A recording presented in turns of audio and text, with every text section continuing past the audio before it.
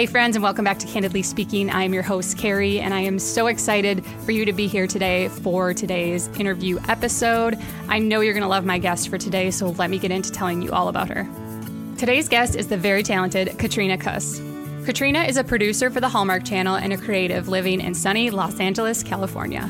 Katrina's roots started in the Midwest, growing up in Omaha, Nebraska. She actually went to school with my husband, Casey. Very small world. She spent her college time in Chicago at DePaul University. After college, she briefly went down the path of set designing, but quickly learned that it might not be where she wants to be long term. After working her first job out of college for a couple years, she decided that she was getting the itch to move and to try something new. She and her roommate, who is also in TV production, took the jump and made their way out to LA, where they both soon landed jobs. Today, Katrina is a producer for the Hallmark Channel's morning show, Home and Family, a morning talk show where they share recipes, crafts, home decor tips, and other fun lifestyle content. Please enjoy my conversation with Katrina Kuss.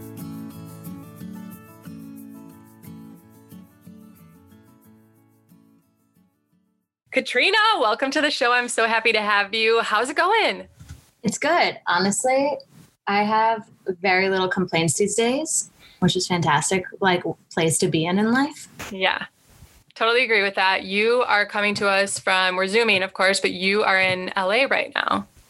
Yes, technically LA, but like LA that everyone knows, I live south of that. So I'm in what they call the South Bay. So it's like beach town. Yeah. I've actually been to your place. It is the cutest little place. And you guys are literally just a block from the beach. What's that like? Magical. It's magical. I'm not even a beach person. Like I am a city girl for sure. But to be able to just like step outside your door and just see the ocean and like, there is just this sense of calm that's always around. I mean, not on the weekends when it's like party time, but like if you want to just like go on a walk in the morning, there is no better place to go on a walk in the morning than just barefoot on the ocean. Like I am so spoiled. Absolutely spoiled. You guys have a beautiful setup. I really loved where you guys lived. And you guys, when I was there, we like walked to some amazing restaurant. Like everything was really, really walkable, really beautiful. It was just really, it's a great spot. Yeah. Everything is perfect here. And people know it too. Like they call it the South Bay bubble because everything you need is like right here. You just need like the beach and each other. And it's like it's this mix of like surfer community and like old money. Hey, it's not bad. It's not bad. There's lots of coffee shops and plant stores and swimsuit rental places around. So what more could you need, really? Absolutely. All right. So before we get into too much, because we could talk about how amazing Southern California is for a long time, but I want to back up some and I want to start where I always start, which is where you grew up and what you were like as a child. So set the stage for us, young Katrina. Young Katrina, we are in Omaha, Nebraska, where her entire family has lived their whole life. I think everyone would tell you that I was the bossy kid. Just like the one who was like, sorry, you can't play Little Ponies with us. We have too many people. Or like telling my brothers what to do. Or, you know, if we're having a fashion show with the cousins, I'm like setting the stage for everyone and telling people when to go out. Like I've always just been in charge. And you know what? People have always just let me. So I can't say that's on me. But, you know, as you grow up, it just turns into leadership skills. So like, I mean, it works out. That's so true. Did you have did you have siblings that let you boss them around or what was that like? Yeah, so I had two older brothers. My oldest brother is like 8 years older than me. So growing up, he didn't really want anything to do with me. Like that age gap's too big. Yeah. My middle brother is only 2 years above me. And he's a total middle child, like kind of more quiet, a little more shy guy, you know, very just like go with the flow, which I took full advantage of because it's like, if you're not going to have an opinion, then my opinion's now the strongest in the room. I will have it. So yeah, he still lets me boss him around too. That's perfect. Really. It works out in his favor because he never has to make a decision. Hey, that's not bad some of the time. No, that's kind of like his jam. So Omaha, Nebraska, the Midwest, and you went to high school there and you actually went to high school with my husband, Casey. We did. It's so funny. We didn't really know each other. Like I knew who he was because on the baseball team, but like we didn't run in the same circle, but yeah, went to high school.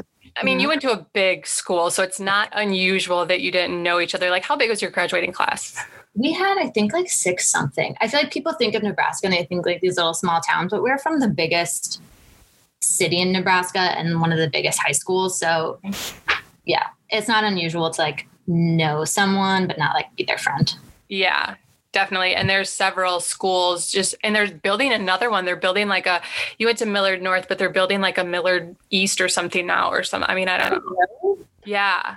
The whole area is exploding. It's getting even bigger. Yeah, I feel like every time I go back, there's like a new cool area people are living in. Yeah. First it was downtown, now it's Midtown. And then there's like, oh gosh, I don't even remember what the new Dundee. And then, I mean, you and I know each other through Alex. He was living in that other cool area that I don't remember that all those young people are in now. Yeah. I don't know what it is either. Oh, the Owl Bar is over there, whatever that's called. And you mentioned Alex. He is Casey, my husband's best friend from childhood. He was the best man in our wedding. And he was on the podcast too. He really killed it. He did a great job in his episode. Everyone really loved. He's such a character. He's like the most charismatic person. He really is. He could like sell a rock to a caveman. No, you're so right. But he was on and he did great. So it's nice to have you on to just have the whole Omaha connection here. I know. How many more Omaha kids can you get? I don't know. Don't tempt me. I might just see who else we can get on here. Tell me some about college. What was college like for you? Where did you go? So I went to DePaul University in Chicago, Illinois. Okay. I was like, I need to go to a city school. Like I told my parents right away, like middle school, like I am going to a city. When I was applying though, I thought I wanted to be a drama kid. Like I thought I wanted to major in theater. Yeah. Because I did all the school plays. I was like big on the speech team. And I am so glad I didn't get in anywhere. Really? I would have hated it. Theater school is to be like an actor in school, you have to be able to like not be self-conscious about anything, to like, give yourself freely and like do so many weird things. I dated a guy who went to Carnegie Mellon's theater school, and I remember him telling me about a class he did, and he was very into it. And he was like, it was our movement class, and I was red and he was blue, and we moved together and we made purple. It was beautiful. He was just like, I love this for you. Thank God I didn't get in anywhere. Yeah. So with DePaul, I knew like if I didn't get into their theater program, because it was like already a stretch that would happen. I knew that they let you defer, and you could just, if you got in, you could still go to the school, basically. So they ended up giving me, I had like a nice scholarship. It was in the middle of the city. I loved the campus. And I was like, this is my spot. So I went there, and they had actually like a coming up film program. Ooh. And for me, I always knew like if I can't be in front of the camera, like behind the camera somewhere is probably where I should be. Like this is the only world I really know that I want to be in. And so, I just kind of joined that, and I don't know. It was a weird time. There were kids in film school that are so into film school. They are like on set every weekend. It's all they do. All their friends are film kids. So they're just constantly like working with each other and collabing. And I just like wanted to be in college too. So I feel like I studied abroad. I did dance marathon. I got involved in like some other clubs. Like made friends. Like none of my friends were film kids. Yeah. Like one roommate one time. Yeah. And then I stayed and worked in Chicago for a few years after that. And then eventually came out here to LA. And I've been here for like 2 years, just 2 years. I just did my 2 years. Did you like DePaul as a school? Because I have to tell you, my sister went to Marquette, which is also a private Jesuit school. And DePaul was always like, because DePaul's in Chicago and Marquette's in Milwaukee. And there was always like this unspoken rivalry. They were both in the Big East Conference for like basketball. And they would always make jokes about DePaul, like the lesser Jesuit school to the south or whatever it was, they would say. Yeah. No, that's totally, they're one of our biggest rivalries. It's so funny because DePaul is technically the largest Catholic university, but it's such a commuter school that it doesn't have this like state, like it doesn't have like a college vibe a lot of the time. Like it feels kind of like a small school. Sure. probably because it's so nestled in the city. Like the city really does become your campus. So, I feel like going to DePaul, like I'm sure we had rivalries, but because the only sport that really mattered at the time was basketball, and I didn't watch basketball, like I hardly knew who was like, I don't know, who we hated. If that makes sense. But I mean, it was cool. I feel like I grew up really fast. So that's something that's really nice about that school is like it made me a better person, and it made me grow up a lot quicker because they do really instill a lot of important values. Like they really value diversity. They really value like giving back. Like we're a Vincentian school, so it's all about like community service. And I think, they really force that upon you in the best possible way. So whereas like if I went to state school, I probably would have, I still care about those issues, but they're just not as ingrained in you the same way. So I think it definitely opened up my eyes very quickly to a lot of just like issues in the world and things that I should be caring about that are bigger than myself, and things I didn't know were problems, or things I didn't know I was saying that was incorrect for these reasons. And very good school for all of that, but not a great for partying. Yeah.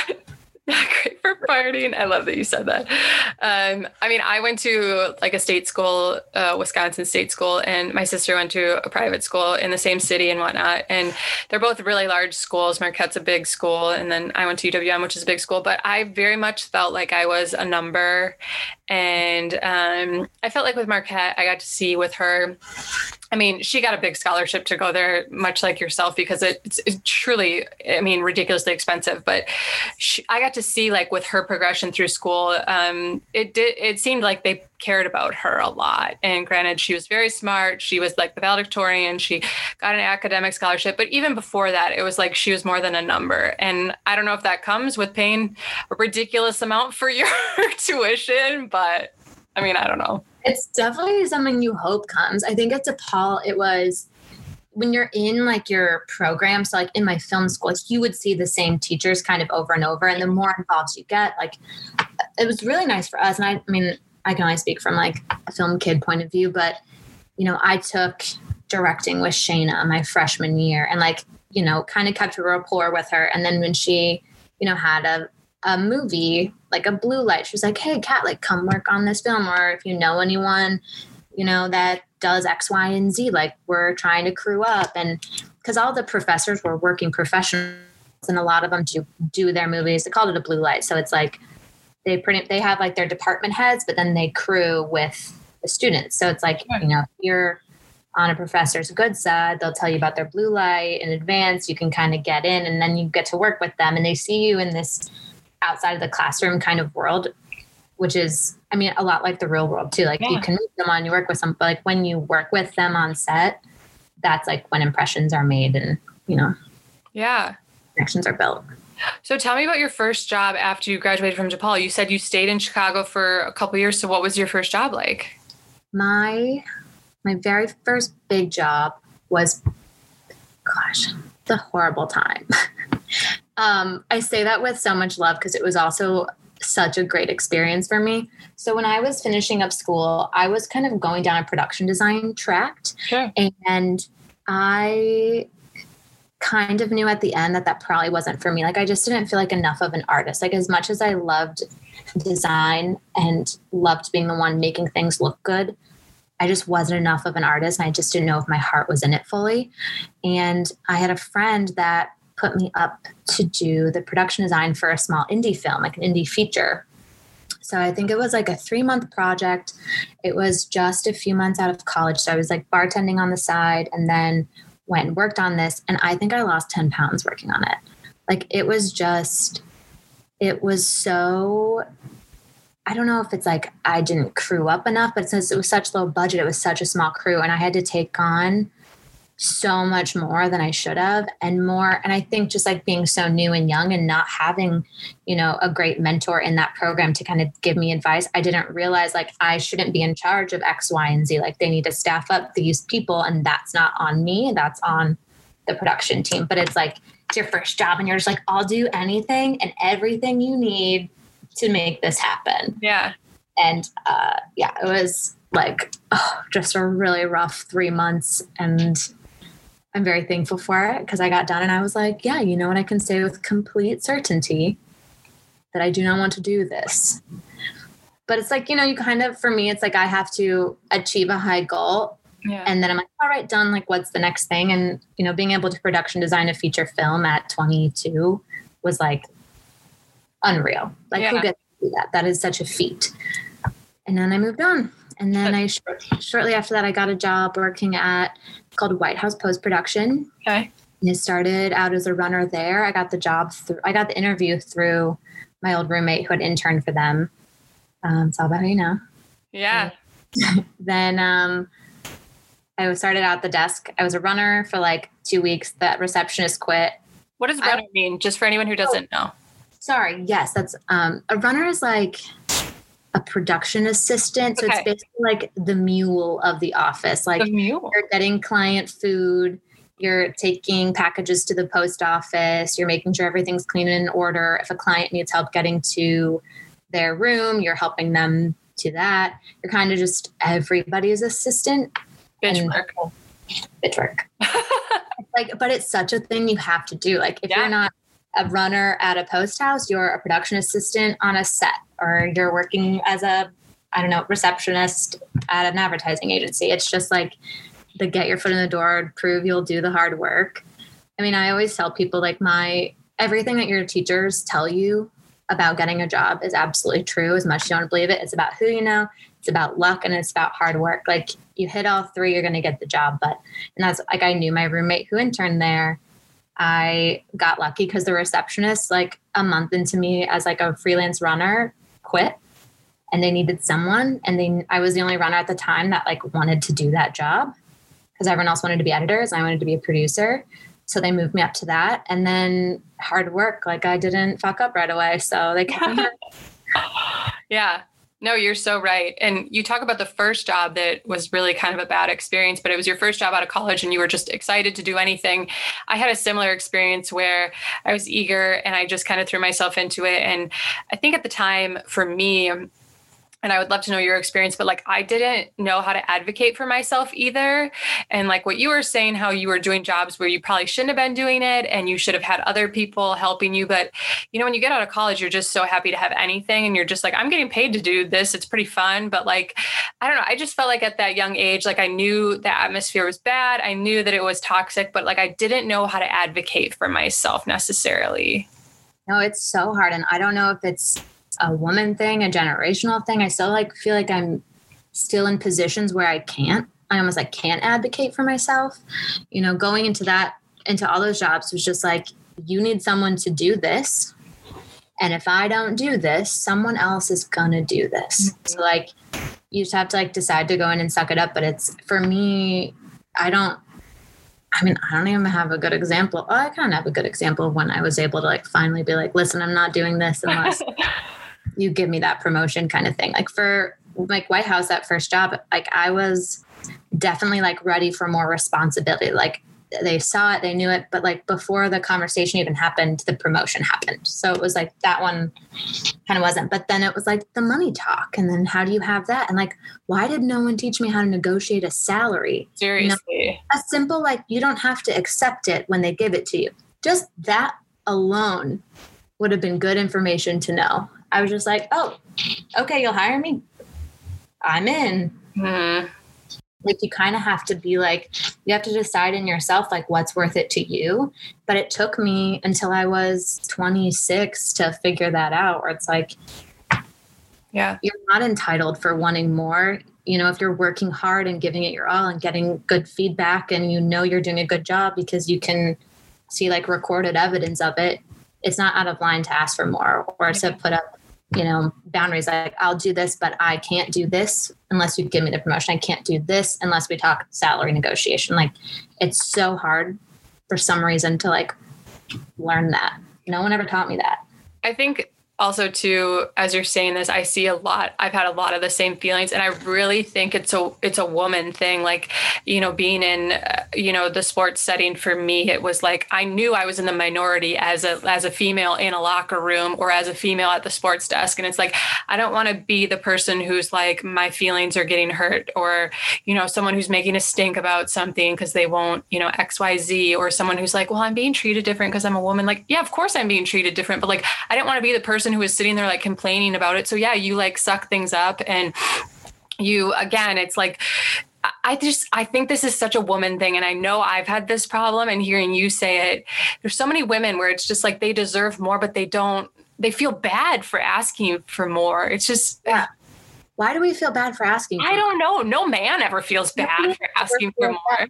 And also, you're not going to get anything unless you ask. I'm like, the worst they're going to say is no. But like, why is it so hard for me to like say those words out loud? And like, I don't want like a bad impression. Like, who cares? They're going to get over it. You're going to get over it.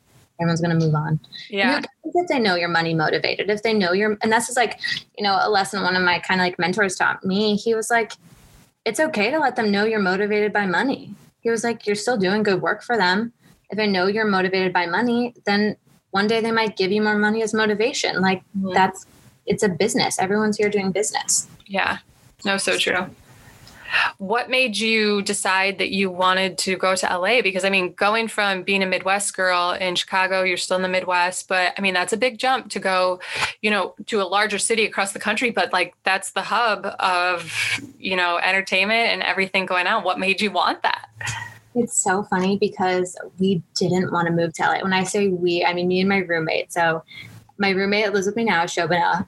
We lived together in Chicago, and she and I were both kind of just like ready for a change. Like she hadn't been working at her old job, like her first job out of college, also like not as great as it was set out to be. So when that ended, she was looking for work, and I was kind of like not loving being in post and not thinking that, that's really what I wanted to do anymore. And so we were just ready for a change. And on a cold, very cold February day, she just looked at me and was like, do you want to move? And I was like, I was already thinking about moving.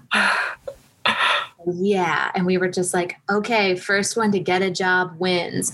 And we were looking all over. We were looking in Colorado. We looked in North Carolina for a hot second, looked in San Diego and San Francisco and in LA. And as the move out date from our apartment lease ending was getting closer and closer, we were not getting any job offers because we were still like, we were in that weird in between of being like new workers, but not experienced enough that like someone wants you. Okay. It was like, who's going to hire kind of an entry level-esque role from another state when they could just hire in-state? So we were having a really hard time getting anything. And so as it got closer to the move-in date, we were like, okay, where are our networks at? Like, where are we going to get a job if we move without a job? And so we just kind of were like, we got to go to LA.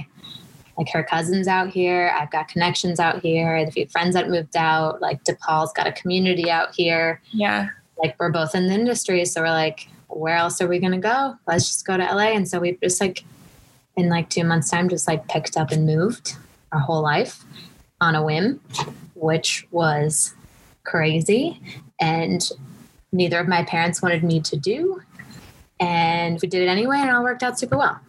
Yeah, I love that you guys were just like, we're a package deal. Like, let's move. Like, you didn't like, oh, I think I'm going to do this on my own. You're both just like, so do you want to move? Like, yeah, let's go. Like, it's so funny because you've had friends that have like moved where friends live before. And I've always thought that's such a dumb reason to move. Like, you should move to a city you want to live in.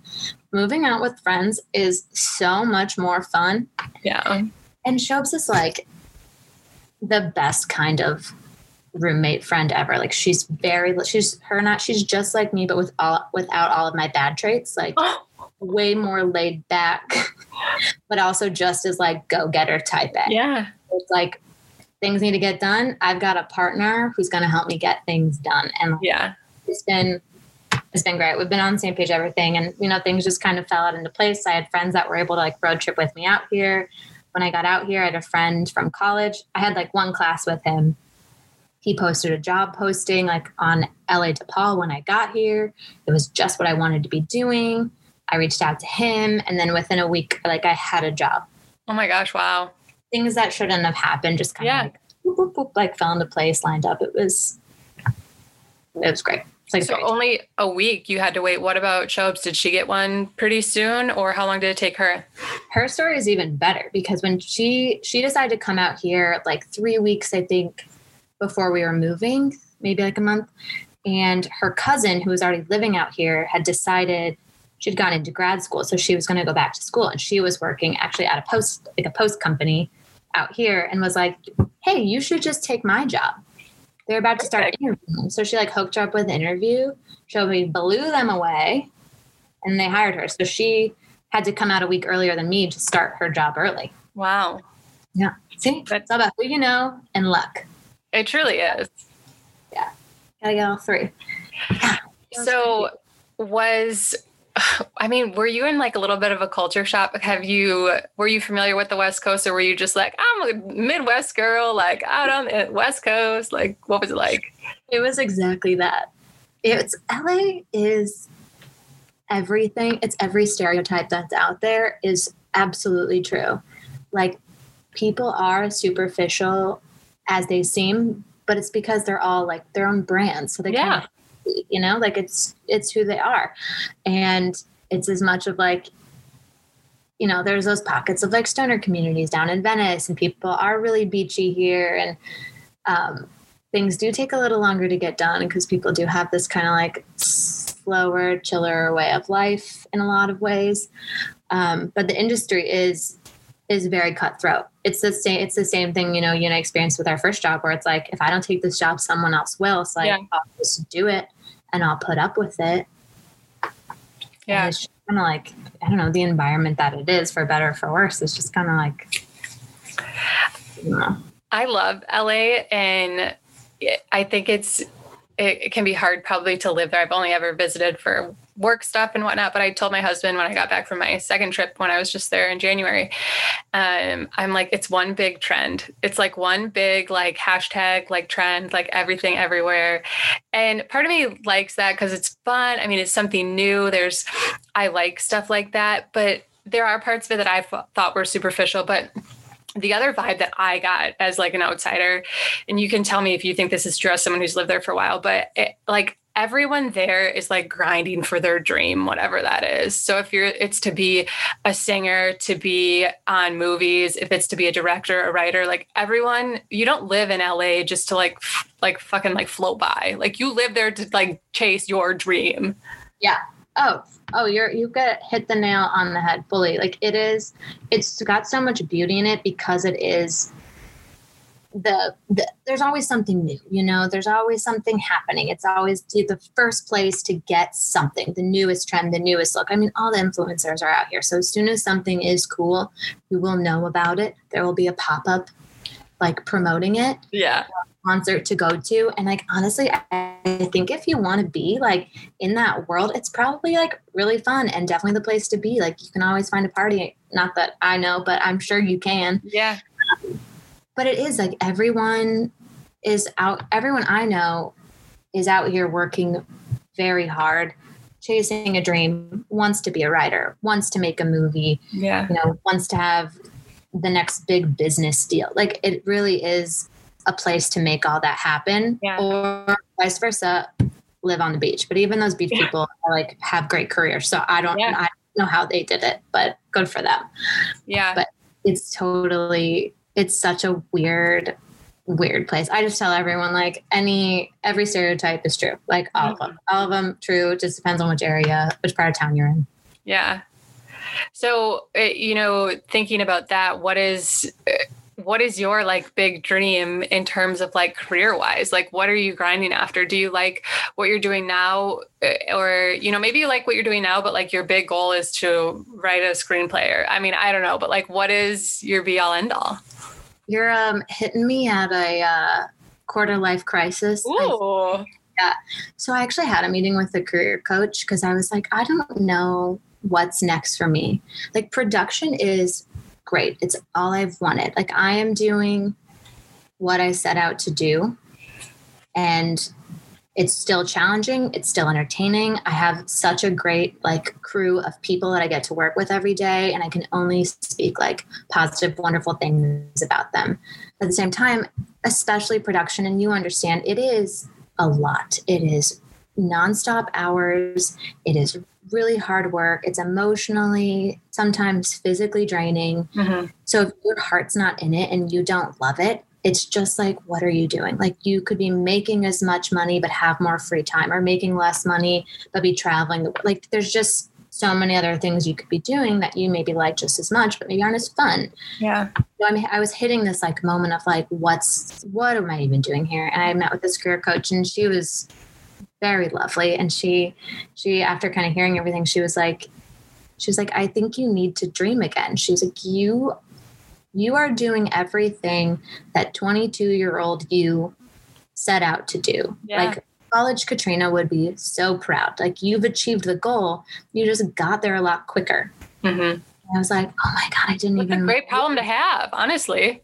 Totally. And she was like, dream again. Do you want to travel the world? Do you want to go back to school? Do you want a new career, live a new life? Do you want to write a script? She was like, take a moment to like find a new dream. She's like, and dream it really big, because the last time you had a really big dream, like you got it. Yeah. It's like, oh my God, you're so wise.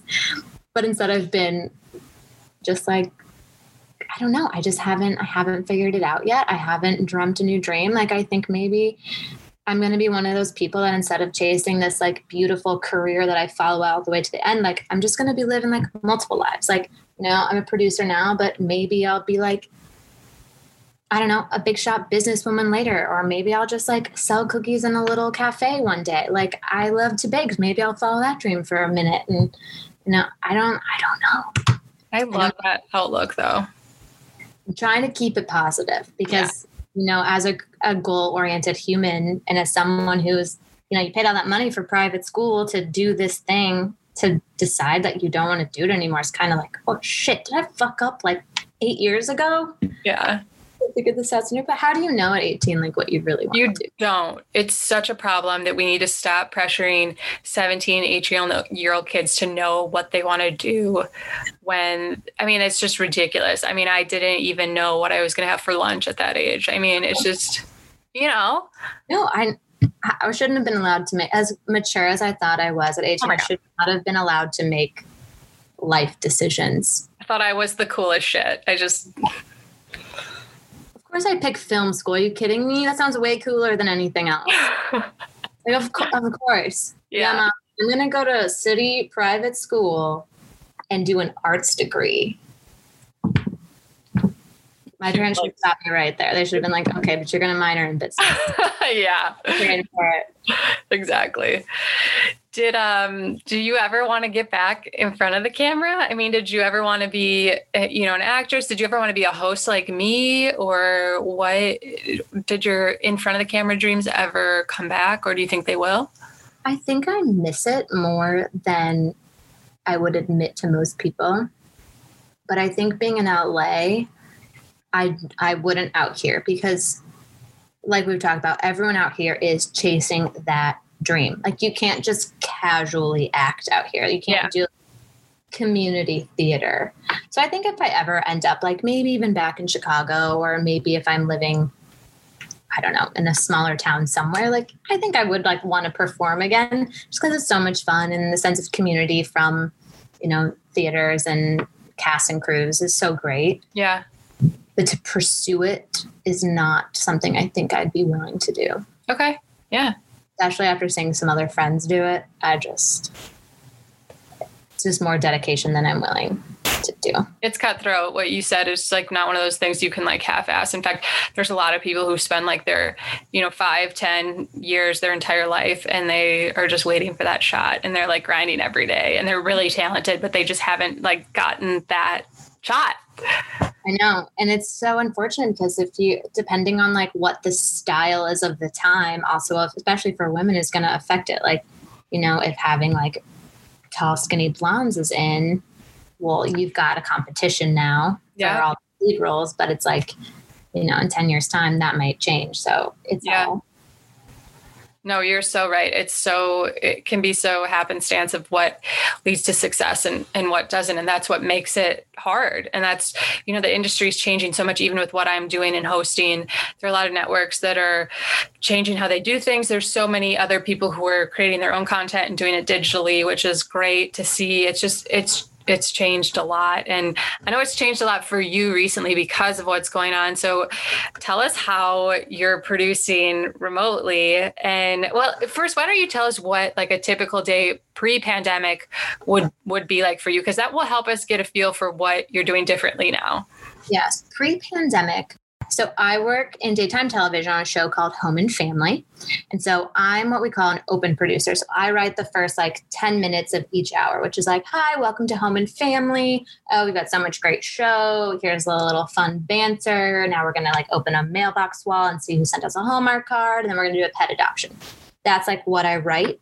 And it's always with the hosts. It's always in their voice. And it's straight script dialogue. So it's a lot. So I write it all the night before, so that my executive producer can look over it. So we come in the morning, we kind of go over notes, change anything we need to do. And then earlier that morning, I'll go meet with the hosts and we'll kind of sit through and we go pretty much line by line, all the beats, if they want to change anything to make it more personalized, kind of in their tone, or if they have a little bit of their own personal story or banter, we'll add that in. And then I go and I check, make sure all my photos are in. I make sure that hand cards for the hosts are written and prompter is ready to go. And then I kind of wait around until my segment tapes. So I'll sit around and wait. During that time, you're obviously working on your other segments, which is a lot of brainstorming fun ideas, sourcing good news stories, interviewing people. Different. That part's different every day. And then your segment's up, you watch it tape, make sure everything went well, update any photos or any assets because we're live to tape. So we'll tape our show for the next day. So if something kind of goes wrong or a photo didn't go in the right place, you have time to kind of make those edits and fix it. So we do that. And then the show wraps. We have a post-show meeting. And then typically for me, because I was also doing a lot of promo writing for the show as well, sometimes I'd have to stay for the pitch meeting for the following show, kind of write my promos of what's happening in the show, just to kind of tease the show as it goes. Sure. And then I'd do my long commute home back to the beautiful South Bay. And that would be my day. And then I'd be so tired that I can't even stay awake for whatever movie we watch at 9:00. I don't blame you. I'm that way too. You turn it on and within 5 minutes, I'm zonked. Oh, I'm fine. And then I'm asleep 30 minutes in. Yeah. So your show isn't live. You said live to tape. What does that mean for anyone who doesn't know? Live to tape is, so we tape it like it's live. So they kind of fumble over lines. If, anything good or bad happens, we're not going to stop and reset unless it's something super major. We will try to tape in real time because for 2 hours of content, you can't stop and start every little mistake or else you'll never tape your show. I mean, feature films are an hour and a half and those take sometimes a year to make. So a 2-hour show, when you only have one tape day, it's you just kind of got to keep rolling. But again, you have a little bit of time and edit to fix any minor things. Sure. So that's live to tape. So now post-pandemic, I'm doing almost all of that, but from the comfort of my bedroom. Okay. Which ends up being almost more work in a way because you don't have this face-to-face time with people. So I'll write my script. We've changed a little bit of the format. So I write my script 2 days in advance now to go over it with my executive producer the next day in the morning. And then we'll go over it with the host in the middle of the day when they're not taping. When they have a break for lunch, we'll go over it. And it's the same kind of thing, line by line, fix it up however they want. And then I'm kind of done for the day. I'm out there just working on scripts, sourcing all that stuff for the rest of the day. And then the next day is when we tape my segment. Okay.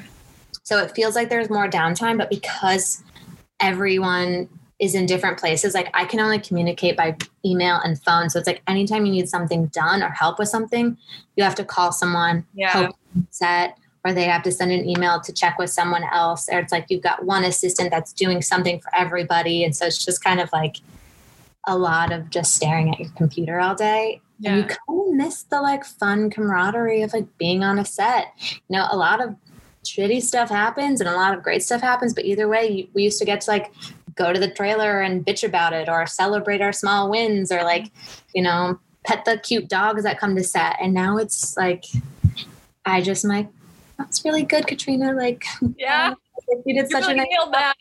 Really proud of that segment. Yeah, cool. Me too. So yeah. it's strange. I did not expect it to be as hard as it is, because I was like, yeah, whatever. You just like write and turn in your stuff, and like I can do everything remotely. But now I'm like, no. It's just we can do it, and we're doing it, and we're making good TV. Like the quality of our show has not gone down at all, which is like amazing. Because I mean, so many people that had to go remote. I just think like the quality's just gone to shit. Like everyone's seeing people's like ugly Zoom backgrounds and like audio cuts in and out. Like we're really lucky that we did take such a long break so that we could come back and do the show just as we had done before, but just like a little more distance in between people. Yeah. So I'm really proud of everyone, and people have been pretty good about, you know, taking things with a grain of salt. Like everything is constantly changing. We're pretty much had to like relearn how to do the show in a whole new way. Yeah. So it was a huge undertaking, and I'm really proud of everybody, but I'm ready to go back. Yeah.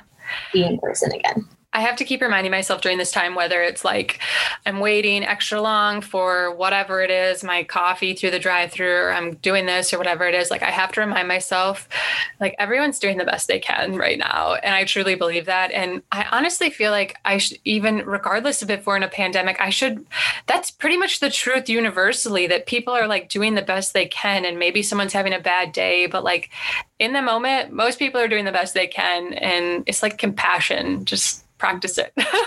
Yeah, that's such a beautiful thing to think about. It's nice that, you know, during this time you were able to come through it with like that positive outlook, because there's so many people, and I don't know if it's like, you know, you're in the Midwest, and Midwest people are so kind. Just like, I'm so glad I was raised there, because it definitely teaches you just to be like a little bit nicer. Yeah. But out here, I had my first Karen moment, because I'm like you. I'm like, everyone's just out here like doing the best they can. And it's like, you know, a store opens up and they're going to have rules they got to follow. Because if they don't follow these rules, then they get shut down and these people can't work and they don't get paid. Yeah. Like everyone is doing the best they can. But was at a Starbucks in the South Bay, Richie Richland.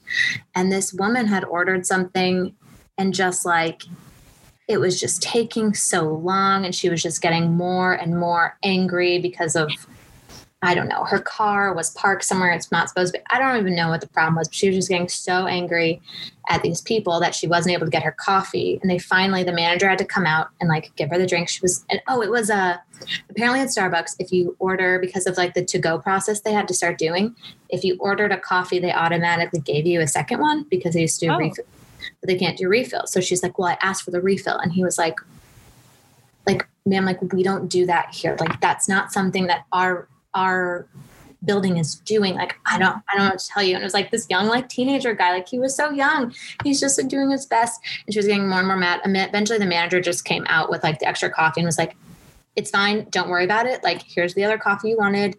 It's okay. And so then she tried to pay, and she only had her phone app with her, or no, she only had a credit card with her. And the woman was like, I can't take your credit card. It was either the credit card or the phone. There was something where she wasn't able to take that inside to scan it because of whatever like protocols they had. Yeah. And the woman was just like so furious and just like threw such a tantrum and like stormed off. And I'm just sitting there. I'm like, lady, like everyone, this doesn't turn out to be that good of a story, but like seeing it was one of those things where it's just like 9 a.m. It's this beautiful day. Yeah. At the beach. Like you can see the ocean from where we're standing, and you're livid at this like young 19-year-old who's just trying to get you his coffee. Minimum wage, by the way, probably. Totally. He's just trying not to get breathed on you, and then like, I don't know, afford gas for his car. Yeah. And you're just like making everything horrible. It's just like you make yourself have a bad day when you do stuff like that. Yeah. Be kind, passion, have some patience. That's such a good example, honestly. And it's like everyone has bad days. I have to remind myself of that all the time. But it's one of those things where you just have to step outside yourself and be like, what's really the problem here? Is it the situation that's going on around me, or is it like my interpretation of the situation that's going on around me? Yeah. I don't know. I feel like 9 times out of 10, you'll be like, all right, I'm being a bitch. Like, I'm being a bitch. right now, huh? Aren't I? All right. Yeah. So tell me some, if you had advice to maybe if it's younger Katrina or someone who's in college now and wants to do what you do or wants to move out to LA, what's your advice to someone who wants to be in this industry, whether it's behind the camera or in front of the camera? Oh gosh. If you want to move to LA, my advice is like save $10,000. Just if you're going to need it, just save that money. To be in front or behind, I think in our industry, again, it's kind of all about who you know, but it's not just like, oh yeah, I know like my dad's best friend from college works out there. It needs to be like, I mean, that's helpful, but working with people as much as you can is what's going to get you, even if it's just as their PA.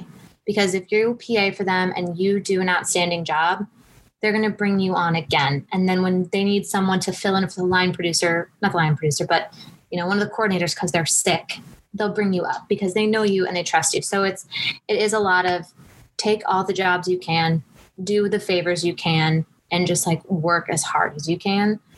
And that for me has always gotten me the furthest, is just like doing my best.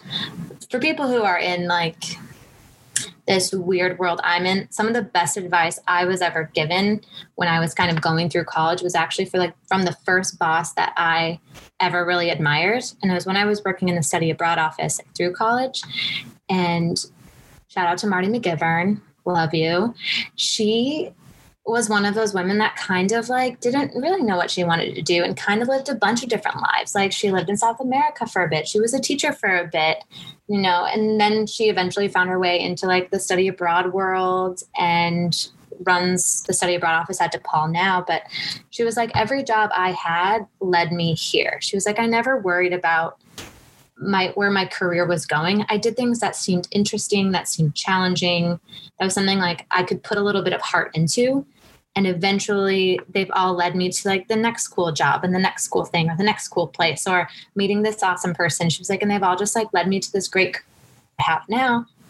But like, it's just, not important not to worry along the way, as long as you can earn a living, give something your heart, work hard at it. It's eventually going to lead you. And I want to believe this for myself too, to something awesome. Yeah. That's amazing advice. I couldn't agree more. It's like you need to take all those little steps because without one of them, it's not going to get you to that next big place where you want to go. And as you said, like with a career, I think in TV or a lot of careers, it's like you never know when your break is going to come, whether you're, like you said, behind the camera producing and someone sees your stuff and just loves what you're doing, loves your scripts, loves what you're writing, loves what you can evoke, or whether you're acting and trying to just, get your first role or whatever it is. Like you just don't know. So you just have to keep doing shit until it comes along. The story I hear from a lot of people too that are more big time than me is they all had these moments of being reminded to be humble. And I know it's something we kind of hear a lot, but in our industry, you could fall from grace at any moment. You could be an executive producer of a show and it doesn't get picked up. And it's like, there's not a lot of jobs for executive producers out there. Yeah. So you might have to go be a producer somewhere. You might have to go help out a friend on their indie film somewhere. And I know a few people that were just like reminded, like, you move to a new place or your show ends. Like sometimes you just have to take a job that's not like as glamorous as you'd want or up to, your resume, but you're helping out a friend or you're, doing something to get your foot in the door somewhere else. And it's just important to not look down on those jobs and be reminded that, it's just important to stay humble and work your way up. Like everyone is going to be someone. Like in these roles, your PA might be running a show one day. Yeah. Because everyone out here is grinding so hard. Yeah. Just waiting for their big break. All you have to do is write one killer script. Yeah. And now you can direct that script. Now you can, create a contract that gives you lots of control over it and you're hiring crew. Like you just have to I don't know. Stay humble, work hard, be a Midwesterner. Be nice to people. It's so funny you say you only need that one script or whatever, because it makes me think of, what's her name? Harper Lee. She wrote To Kill a Mockingbird. That was the only book she ever wrote. Really? Yeah. And then after she allegedly wrote another, manuscript and never put it out. And then this happened with her next book this came out maybe like 2 years ago. She was not of sound mind, and someone in her family got her to sign away the rights basically to this book, and they produced it and they put it out. I can't think of the second book. I forgot what it's called, but up until that point, To Kill a Mockingbird was the only book she ever wrote, but it was enough to you know what I mean? It was enough of a big hit. She didn't need anything else. That's true. Yeah. Yep. But I say that it's easy just to write one killer script. You never know. That's the thing. You never know. And some of the things they don't take off, and some of these things are cult classics that aren't the greatest. Who would have thought that Friends would live on in infamy like it has for so long, or Seinfeld, or all these other random shit, That's true. Think of those crazy indie films. I still think Napoleon Dynamite is the epitome of indie. Yes. Became this insane cult classic that people still do the dance from, people still dress up from. It's just and you wouldn't have known. It probably took more time at the time. It wasn't as big, but then as years have gone on, it's gets more popular as years go on. I know. It's crazy though. Writing screenplays, people the first feature that I worked on, the person was working on writing that for 3 to 5 years. It was just passion project that was brewing in them, as artists have, these big emotional things they have to get off the test. Yeah. The film industry is crazy. It really is. And it's such a crazy blend of personalities too, because you've got the producers that are behind the scenes that were money, details, schedules, and we're going to make this happen for you. And then you have those creatives who are writing and directing that just feel things so deeply. And they're red and blue, and we made purple. Exactly. And somehow it all comes together and makes this just crazy industry. Yeah. That we get enough of and have needed now more than ever.